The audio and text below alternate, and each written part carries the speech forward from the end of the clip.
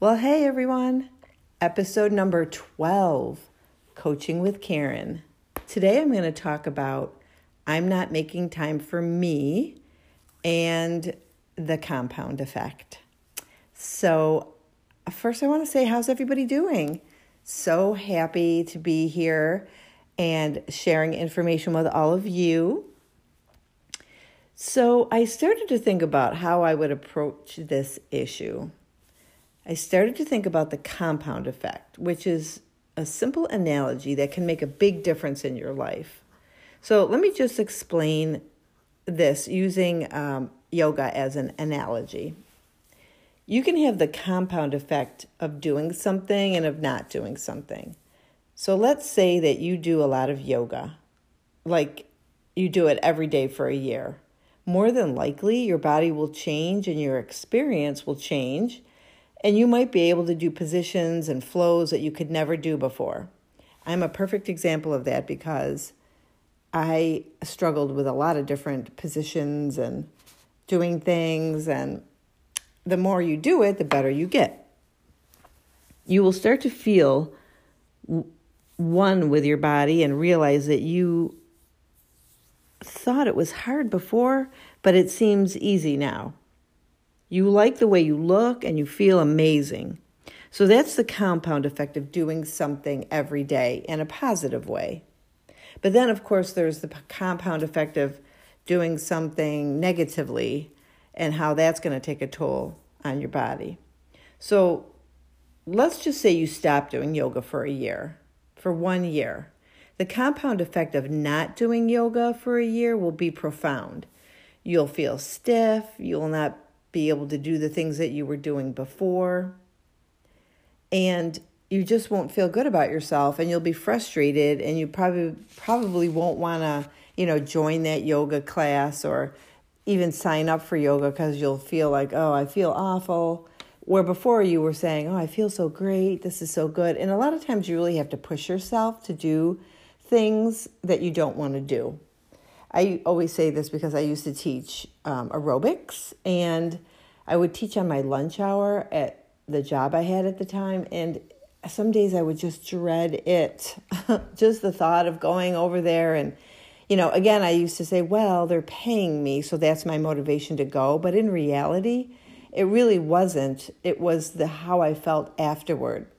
I would have to leave my office, go change into my aerobics clothes, teach the class for 30 minutes or sometimes 45, and then give yourself 15 minutes to get all cleaned back up and get your office clothes back on and get back to your office. And just thinking about doing that would make me not want to go and exhausted. So I had to go because I was hired to teach that class. But afterward, I would think, oh my gosh, I am so glad that I went. I feel so much better.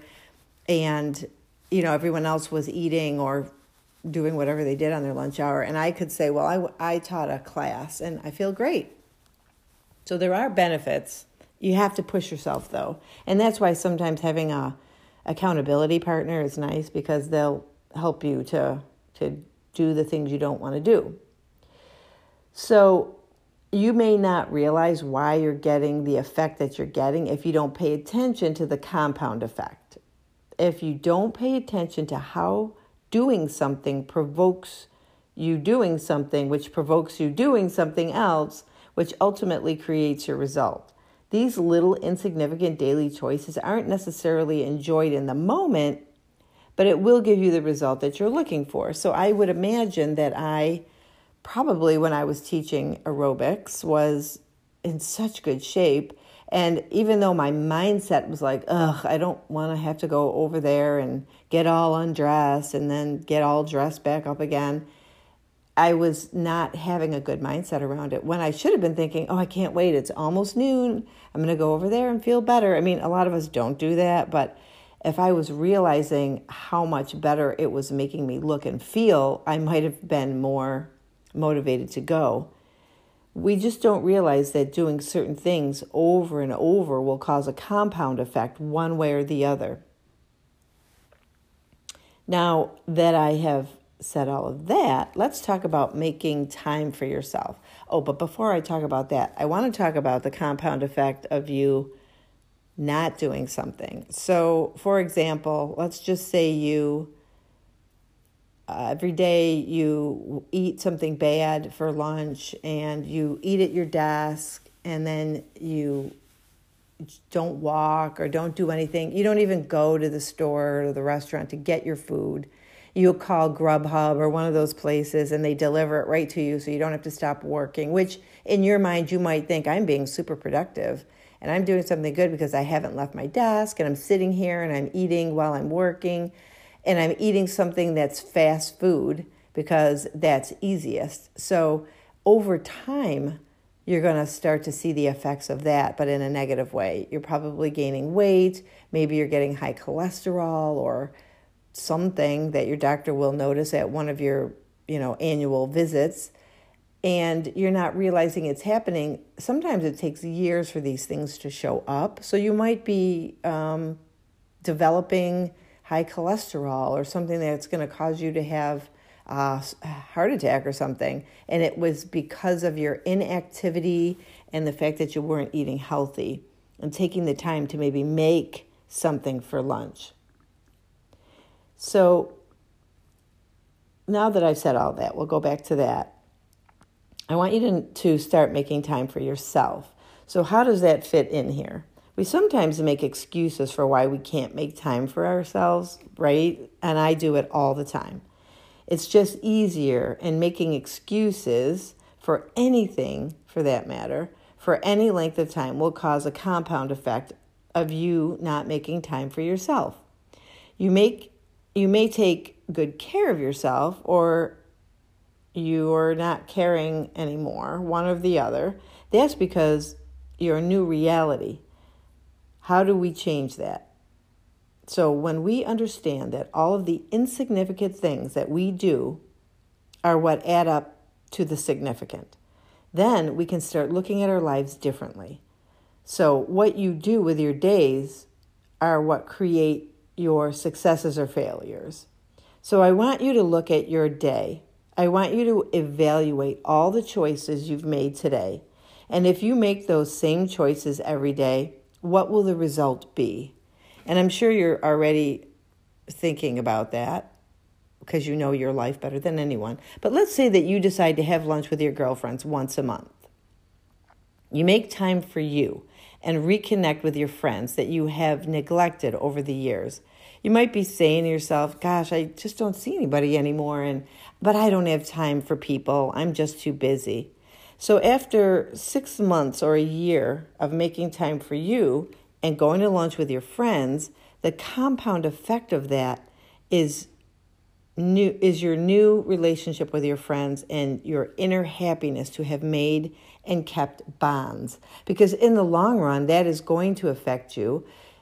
Losing all of your friends over the years is not healthy. And then you're just alone and looking for, something or someone to fulfill something in your life that you feel is missing when you had it all along if you had just stayed connected with your friends. Now, move on to the physical you or the emotional you. Let's say that you want to get into shape and feel better. You join a gym and commit to 1 year of exercise. The compound effect of that will certainly show on your face and your body, right? I think you get where I'm going. The obvious part is that repetition is the key to the compound effect. The less obvious part is whether you are choosing positive or negative repetition. Making time for yourself is a choice, just like everything in your life. Are you making a good choice? Are you causing a positive or a negative compound effect? And it's so easy to do because we are in a society where everything needs to be done quickly. And we don't want to take time to even think about what we're doing. We just want to do it and get it done quickly. And we just always go for the easy road. And a lot of times when we start neglecting ourselves and we don't make time for ourselves, we are so good at making excuses as well. So if you find yourself in that cycle of making excuses and then blaming everybody else and everything else for why you don't have friends anymore and why you don't have the kind of body that you want to have or why you just don't feel good in general, that's when you really need to take a look at all the decisions that you're making in a day. And again, that's why I think journaling is great, because when you write things down, you can really take a look at them and it makes them so much more real when you're writing them down. Plus, it helps you to remember. You could go back and say, wow, I guess in this whole month, I did not visit one friend. I did not take a walk. I did not do anything for me. So really doing things for yourself, making time for yourself, and looking at the compound effect of how every action that you take will result is very important in your life. So if you want to learn more about these concepts, please reach out to me. Also, if you like my podcasts, leave me a review or certainly subscribe, because when you subscribe, it pops up and it will remind you that there's a new podcast. So it's been lovely talking with all of you, and I hope to talk to you all soon, and I want you all to have a great day. Bye-bye.